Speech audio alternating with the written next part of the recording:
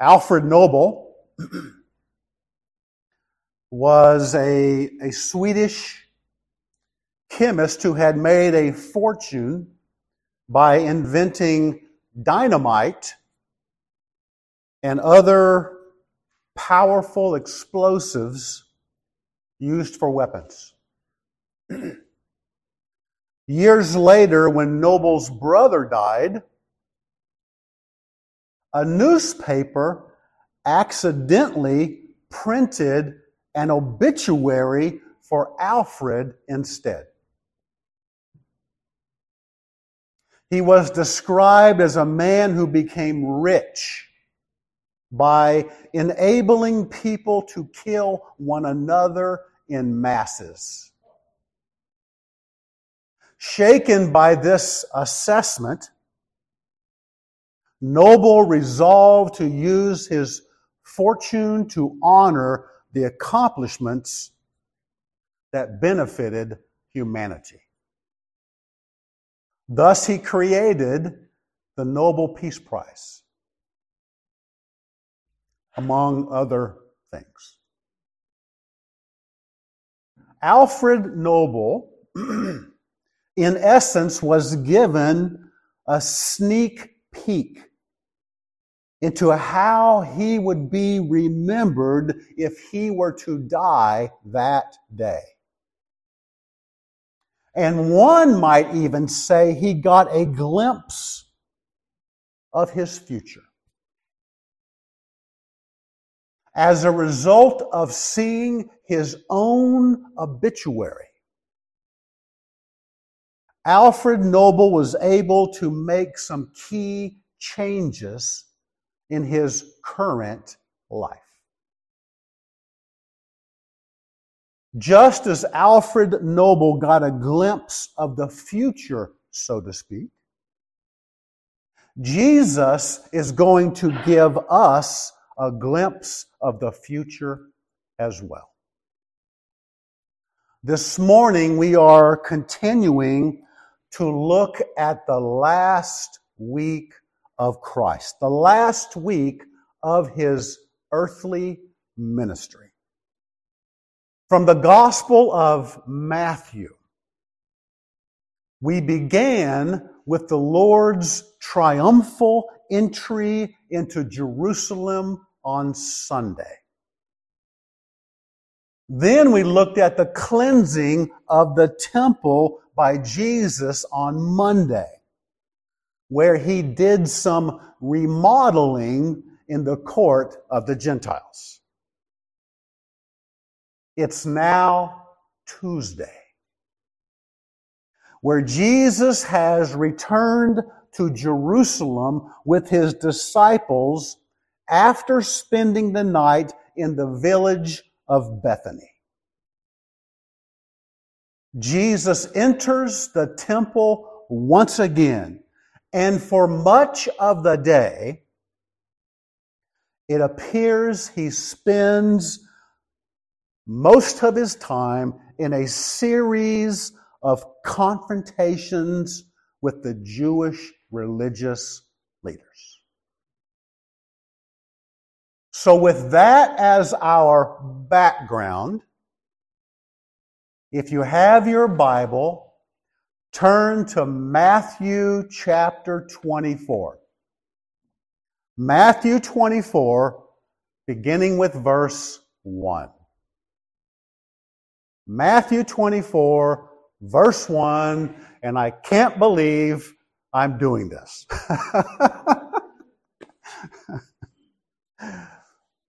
Matthew 24, verse 1.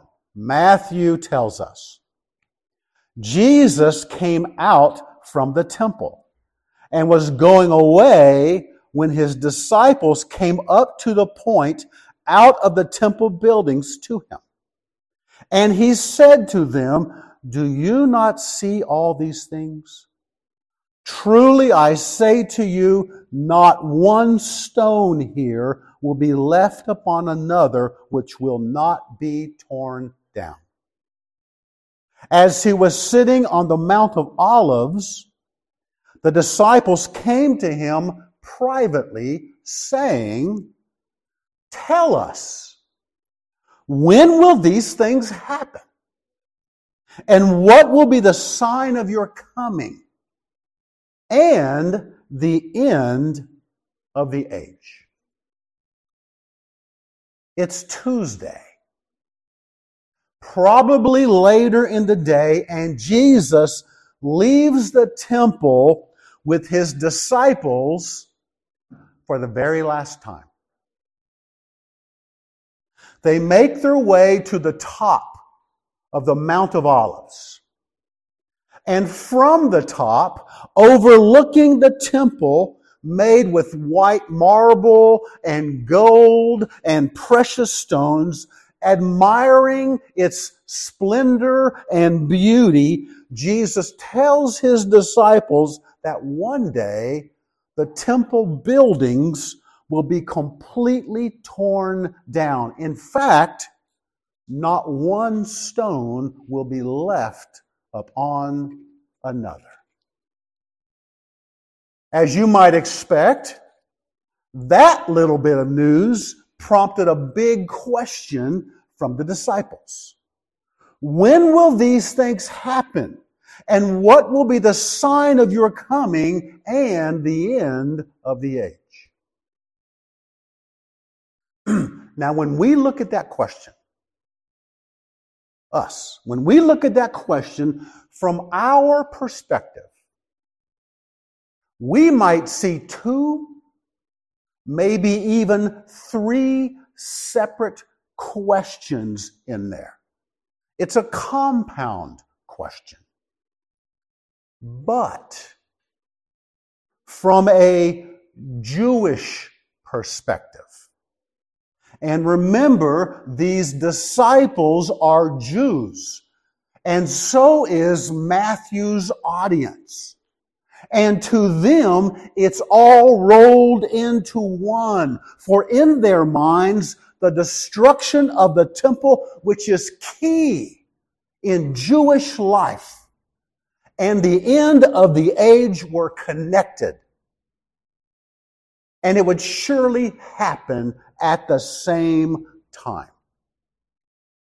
For the disciples, for the Jews, their relationship with God was totally surrounded and centered around the temple. But here Jesus says the temple will be destroyed because they will discover a relationship with God can only be centered on Jesus Christ. Well, let me tell you what happened with the temple. Less than 40 years after Jesus spoke those words, in August of 70 AD, under the command of Titus, the Romans stormed Jerusalem, built large wooden scaffolds around the temple buildings, piled them high with wood, and set them on fire. The fire became so hot that the gold inside the temple melted and seeped into the cracks and the crevices between the stones. When it cooled, the Roman soldiers began to pull down the stones of the temple buildings in order to get to the gold. And they didn't quit until they had managed to pull down every single stone. So what do we take from this? History tells us, real history, tells us that everything happened exactly as Jesus said it would happen. And therefore, we can have confidence that the rest of what Jesus says about the future will also come to pass. And he continues to tell us what will happen in the end. Beginning with verse 4. We are told, And Jesus answered and said to them, see to it that no one misleads you. For many will come in my name, saying, I am the Christ, and will mislead many. You will be hearing of wars and rumors of wars. See that you are not frightened, for those things must take place. But that is not yet the end. For nation will rise against nation, and kingdom against kingdom, and in various places there will be famines and earthquakes. But all of these are merely the beginning of birth pangs. Then they will deliver you to tribulation and will kill you, and you will be hated by all nations because of my name. At that time, many will fall away and will betray one another and hate one another. Many false prophets will arise and will mislead many. Because lawlessness is increased, most people's love will grow cold. But the one who endures to the end, he will be saved. This gospel of the kingdom shall be preached in the whole world as a testimony to all the nations, and then the end will come. If you remember from our study in Revelation, what we see described here coincides with portions of Revelation chapter 6, which refers to the first half of the 7-year tribulation period. In this passage of Matthew, Jesus speaks in general terms, telling us about the religious deception by false Christs and false prophets who will mislead many, to include the ultimate deceiver, who is the Antichrist. Jesus speaks of wars and conflicts, disputes, famines, and natural disasters. Those things we already see to some degree. He says those who are identified as Christians will be hated and martyred. Jesus speaks of injustice and unrighteousness. Will right becomes wrong and wrong becomes right. And he describes the hardening and the coldness of people's hearts toward one another and towards God. But in spite of all of this, even during the tribulation period, the gospel will be preached. Jesus says these things must happen, describing them as birth pangs. Now, what does Jesus mean by that? Well, as you know, contractions and birth pains mark the beginning of labor. Sorry, Paige. Just want to throw it out to you in case you didn't know. They start sometime before the actual delivery. And as the time for the delivery draws closer and closer, so does the frequency and the intensity of the contractions and pains. Likewise, these events described by Jesus tell us that labor has started and delivery is coming. They will be painful, for humanity. And these pains will gradually become more frequent and more intense as the time draws near for the Lord's return. So Jesus has been very general in his description of the end times.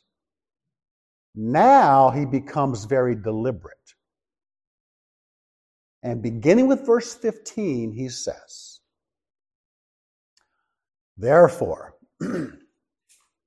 when you see the abomination of desolation, which was spoken of through Daniel the prophet, standing in the holy place, let the reader understand. Then those who are in Judea must flee to the mountains.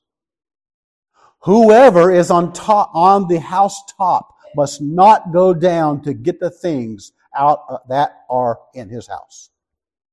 Whoever is in the field must not turn back to get his cloak. But woe to those who are pregnant and to those who are nursing babies in those days. But pray that your flight will not be in the winter or on a Sabbath." In this passage, Jesus brings us to the midpoint of the 7-year tribulation period with his reference to a dual prophecy by Daniel. A prophecy that specifically concerns the Jews. It's about the Jews. And as I have said on several occasions in the past, the tribulation period is primarily intended for the Jews. In this dual prophecy, Jesus mentions the abomination of desolation. The word abomination suggests that something is offensive to God, while desolation implies that the temple will be left deserted. And when these words are taken together, we learn that those who come to worship in the temple will no longer do so because of the presence of the abomination. The near fulfillment of Daniel's prophecy is attributed to a Syrian ruler way back in 168 BC, who desecrated the Jewish temple by sacrificing a pig to Zeus and pouring the pig's blood on the altar. No Jewish worshiper could enter the temple because pigs were considered unclean and vile. But in our passage of Matthew, it seems that Jesus has something else different in mind. Something in the future instead of in the past. Referring to the activity of the coming Antichrist. If you recall from our study in Revelation, the Antichrist initially comes as a man of peace. As a man of peace. And he will make a 7-year treaty with Israel, who is still in their unbelief. But at the midpoint in the tribulation period, the Antichrist sets himself up as God in the rebuilt Jewish temple in Jerusalem. And he will force the world to worship him. At that turning point, he becomes the ultimate abomination of desolation. As you can imagine, when this happens, the Jews will realize they made a horrible mistake by thinking the Antichrist was their guy. And there will be this dire sense of urgency among the Jews to head for the hills. And rightly so, for the last half of the tribulation period, referred to as the Great Tribulation, will be unimaginable in scope and suffering. Beginning with the next verse, verse 21, Jesus tells us so. For there will be a great tribulation, such has not occurred since the beginning of the world until now, nor ever will.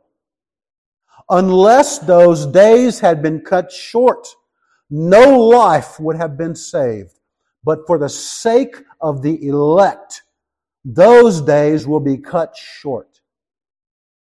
Then if anyone says to you, behold, he is the Christ, or there he is, do not believe him. For false Christs and false prophets will arise and will show great signs and wonders so as to mislead, if possible, even the elect. Behold, I have told you in advance. So, if they say to you, behold, he is in the wilderness, do not go out. Or behold, he is in the inner rooms, do not believe them. For just as the lightning comes from the east and flashes even to the west, so will be the coming of the Son of Man be. Wherever the corpse is, there the vultures will gather. During the last 3.5 years, the world's conditions will be so terrible, so destructive and distressful and so despairing. Unlike anything in history, people will wonder if there is any relief in sight. And fortunately, for the sake of those who repent and turn to Christ, namely the Jews who had once rejected him, the time will be short. And then, like a bolt of lightning, Jesus returns and no one can ignore it. Jesus says, so don't believe those who try to deceive you with their apparent supernatural powers and false claims, who suggest that Christ secretly appeared over here or over there. He says, when I come again, make no mistake, it will be very public. All the world will see it. Unlike his quiet birth in a lowly manger, this time all the earth will see him. And beginning with verse 29, Jesus continues to describe what happens. He says, but immediately after the tribulation of those days, the sun will be darkened, and the moon will not give its light, and the stars will fall from the sky, and the powers of the heavens will be shaken. And then the sign of the Son of Man will appear in the sky, and then all the tribes of the earth will mourn. And they will see the Son of Man coming on the clouds of the sky with power and great glory. And he will send forth his angels with a great trumpet, and they will gather together his elect from the four winds, from one end of the sky to the other. Now, we are not told here, but at this time, Israel will be surrounded by its enemies. It's Armageddon. It's Armageddon. Their outlook is hopeless, for they are about to be wiped off the face of the earth, and then to mark the end of the great tribulation period, Jesus immediately shows up with the heavenly hosts as the conquering king in power and glory to rescue and gather his people. And just as we read, his entrance will be a grand entrance. Not with palm branches on a dirt road, but with celestial phenomena, heavenly phenomena above him. Now, in the middle of all of this end times teaching by Jesus, we are given a parable which he uses to illustrate a truth he really wants us to learn. Okay? And beginning with verse 32, Jesus says this. Now learn the parable of the fig tree. When its branch has already become tender and puts forth its leaves, you know that summer is near. So you too, when you see all these things, recognize that he is near, right at your door. Truly I say to you, this generation will not pass away until all these things take place. Heaven and earth will pass away, but my words will not pass away.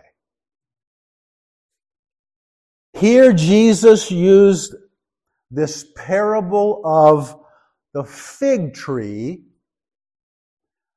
as a sign to answer the question that's probably still on the minds of the disciples. When? Right? When? When will all of this happen? Let me say, there are numerous views regarding this parable, largely stemming from questions as to what does the fig tree represent, if anything other than a literal fig tree. And what does Jesus mean by the phrase, when you see all these things? What things? And what is a generation? So to narrow this down, there are two common views that I feel have merit. Okay, they have merit. And I want to give them both to you to chew on this morning. The first view, which I would describe as being simpler and more straightforward, is that the budding fig tree represents the coming harvest. In other words, the Lord's harvest and judgment is near. And the people will know it's near because of the increased frequency and the intensity of the birth pains. And even more definitively, because of the future abomination of desolation in the Jewish temple. That will be a clear, distinct sign. And the generation, apparently referring to the wicked people who live at that time, they will see it all before they pass away at the end. Okay? That's one view. Now, another common view, which is very popular these days, is that the fig tree is symbolic of Israel. The fig tree is symbolic of Israel, and there are a couple of Old Testament passages that seem to make that reference. Now, at the moment when Jesus said this, Israel was occupied by the Romans. Right? Occupied by the Romans, and we know from history that Jerusalem was destroyed in 70 AD. Following the destruction of the capital city and the temple, Israel ceased to exist as a nation. And the Jews were scattered throughout the world until all of that changed on May 14th, 1948, when Israel became a recognized sovereign nation once again. That had never happened before. A nation had never been reborn, so to speak.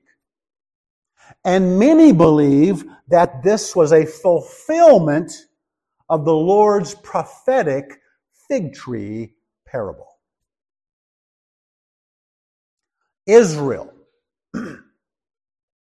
whose presence is absolutely necessary in the end times, necessary, who is budding with life as a reborn nation in 1948, and the generation who saw all that happen, and a generation could be 100 years according to Genesis 15,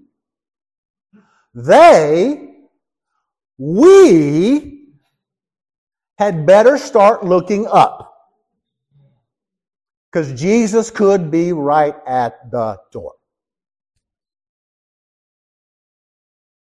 So with all that said, Jesus tells us to be discerning of the times.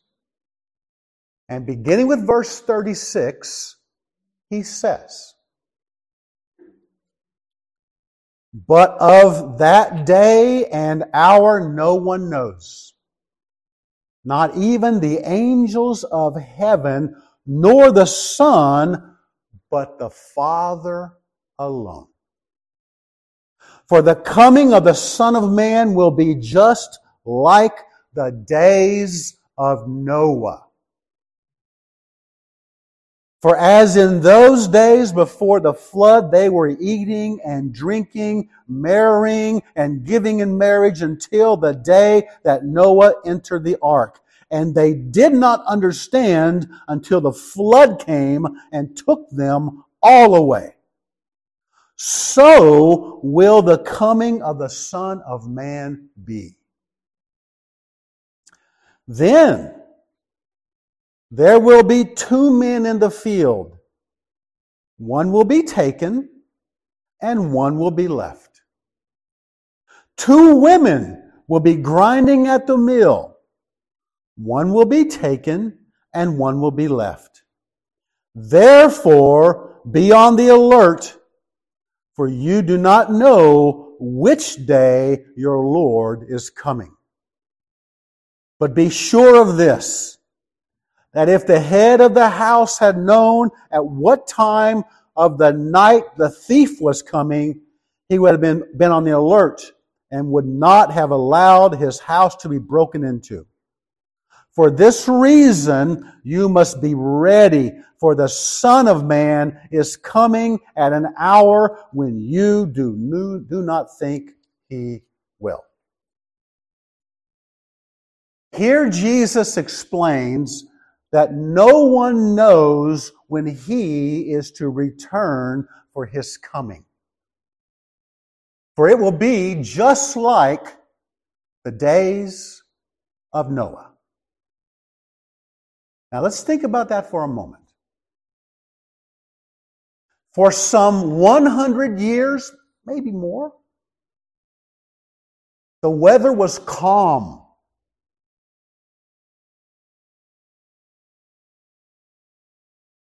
And while there was no rain, Noah built an ark. Crazy Noah. He was a righteous man.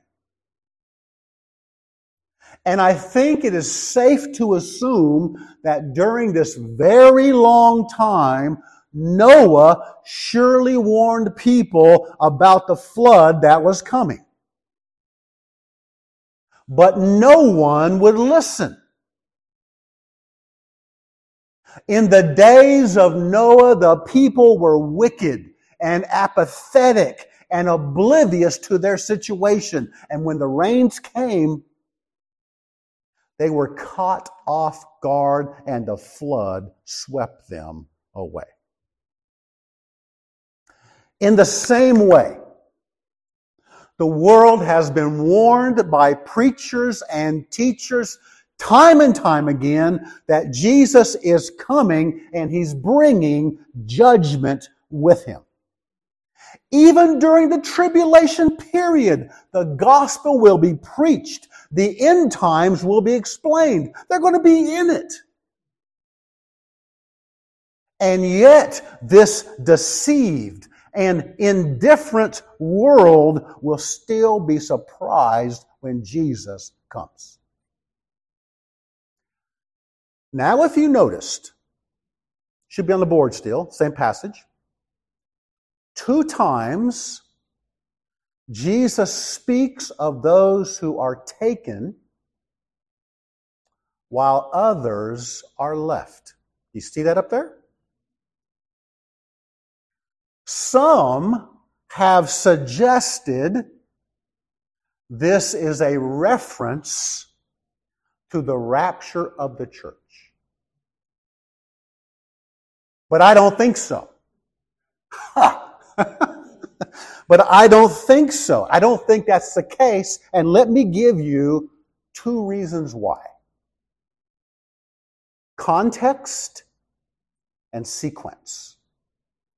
Context and sequence. The context given to us is the days of Noah. The days of Noah. And if you remember, in Noah's day, the flood took away who? Took away the wicked. And left the righteous to dwell on the earth. That's the context, which is just the opposite of the rapture of the church. In regards to sequence, I believe the rapture of the church occurs before the tribulation period, for the church is not destined for God's wrath. Remember, the tribulation period is primarily intended for the Jews to bring them to repentance and to acknowledge their true Messiah, Jesus Christ. In the sequence of events presented to us by Jesus, in his teaching, he's describing something that happens at his second coming to the earth. So then, these people who are either taken or left are those who survive the tribulation period without being killed. They're preppers, I guess. Those who are righteous will remain and enter into the millennial kingdom in their physical bodies to repopulate the earth. While the wicked, just like in the days of Noah, will be taken away to judgment. To these believers who have turned to Christ during the tribulation period, Jesus says to them, be alert, be ready, for I'm coming quickly and suddenly. Okay, let's finish up with some direction by Jesus. Beginning with verse 45, he says, who then is the faithful and sensible slave whom his master put in charge of his household to give them their food at the proper time? Blessed is that slave whom his master finds so doing when he comes. Truly I say to you that he will put him in charge of all his possessions. But if that evil slave says in his heart, my master is not coming for a long time, and begins to beat his fellow slaves and eat and drink with drunkards, the master of that slave will come on a day when he does not expect him, and at an hour which he does not know, and will cut him in pieces and assign him a place with the hypocrites. In that place where there will be weeping and gnashing of teeth. Alfred Noble got a glimpse of the future, and it changed his life. Jesus has given us a glimpse of the future as well. Not so we spend our time trying to figure out when He will return, but rather to encourage us to be faithful until He returns. For when He returns to the earth, He's bringing judgment with Him. Regardless of whether we die today and are standing before the Lord, or the rapture of the church occurs next month and we meet Him in the air, or Christ does not come for 1,000 years. The point is, we are to be faithful, for we will be and could be in His presence at any time. That is the point. Many years ago, while traveling out of town, a businessman attended a Sunday morning worship service at a large church in Texas. As is customary during most church services, a portion of the time was devoted to important announcements, which the pastor stood up to deliver. One of the announcements was with regard to the sermon topic of that evening's worship service. The sermon title was, Jesus is Coming. Its focus would be on the Lord's return and the need for Christians to be ready for this event. As the pastor wound up his invitation to attend the evening service, he quickly concluded by adding, "Remember, Jesus is coming at 7 o'clock this evening."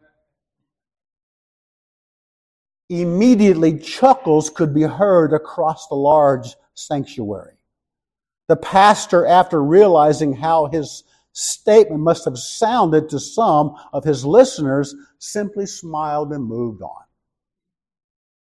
Although humorous, his statement was somewhat of a heart stopper for the businessman, for he found himself visualizing the possibility of seeing Jesus that very evening. The pastor's unintended statement hit its mark with this visitor. And it's a thought that you and I should consider as well. What if we were called to stand in His presence today? Today. Would you be ready? Would you be ready? In the end, our task is to be faithful,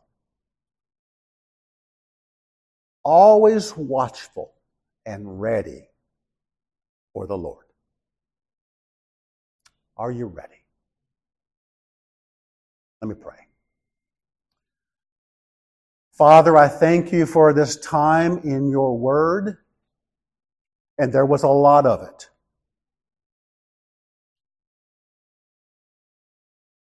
Father, forgive me for rushing through it. But I pray, Lord God, that it hit its mark. I pray, Lord God, that it would cause us to be about your business, to be faithful. I pray, Lord, you'd have your way in us and with us and through us. Knowing what the future holds, I pray that it changes us today. May you be honored and glorified. In Jesus' name, amen.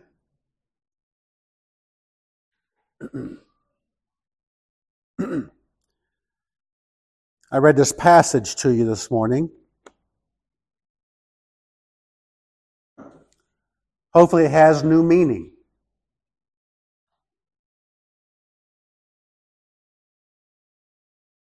David said, "Lord, make me to know my end, and what is the extent of my days. Let me know how transient I am. Behold, you have made my days as handbreadths, and my lifetime as nothing in your sight. Surely every man at his best is a mere vapor."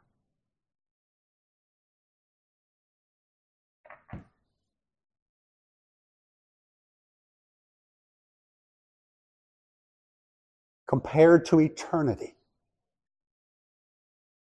Compared to eternity.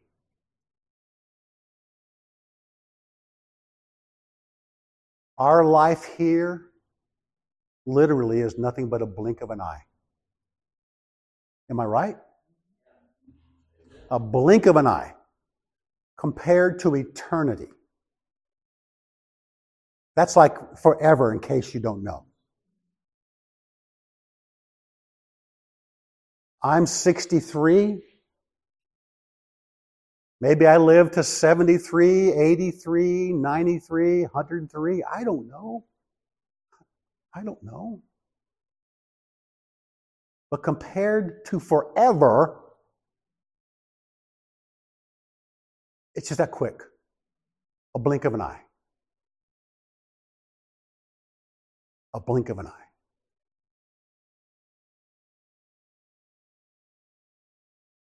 I'm not guaranteed of tomorrow, am I? I'm not guaranteed of tomorrow, and neither are you. And if you want to talk about prophecy and God's timetable, the next thing on his timetable is the rapture of the church. That is the very next thing, the rapture of the church.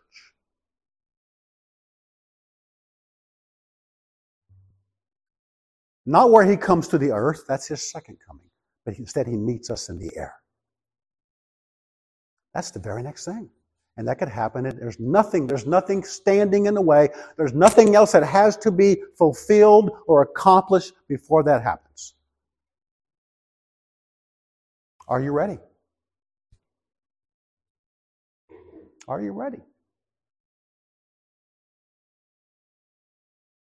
Maybe you're here this morning and you could admit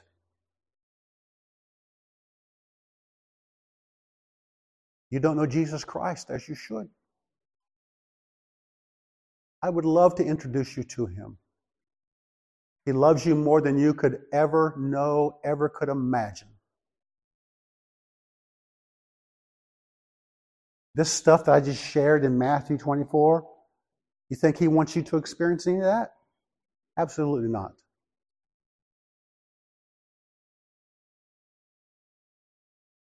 I would love to share Jesus Christ with you. Maybe you're looking for a church home. Some place to call home. We'd love to have you. Or maybe there's something else. However God moves you, I just ask that you be obedient to him and respond to him. Larry?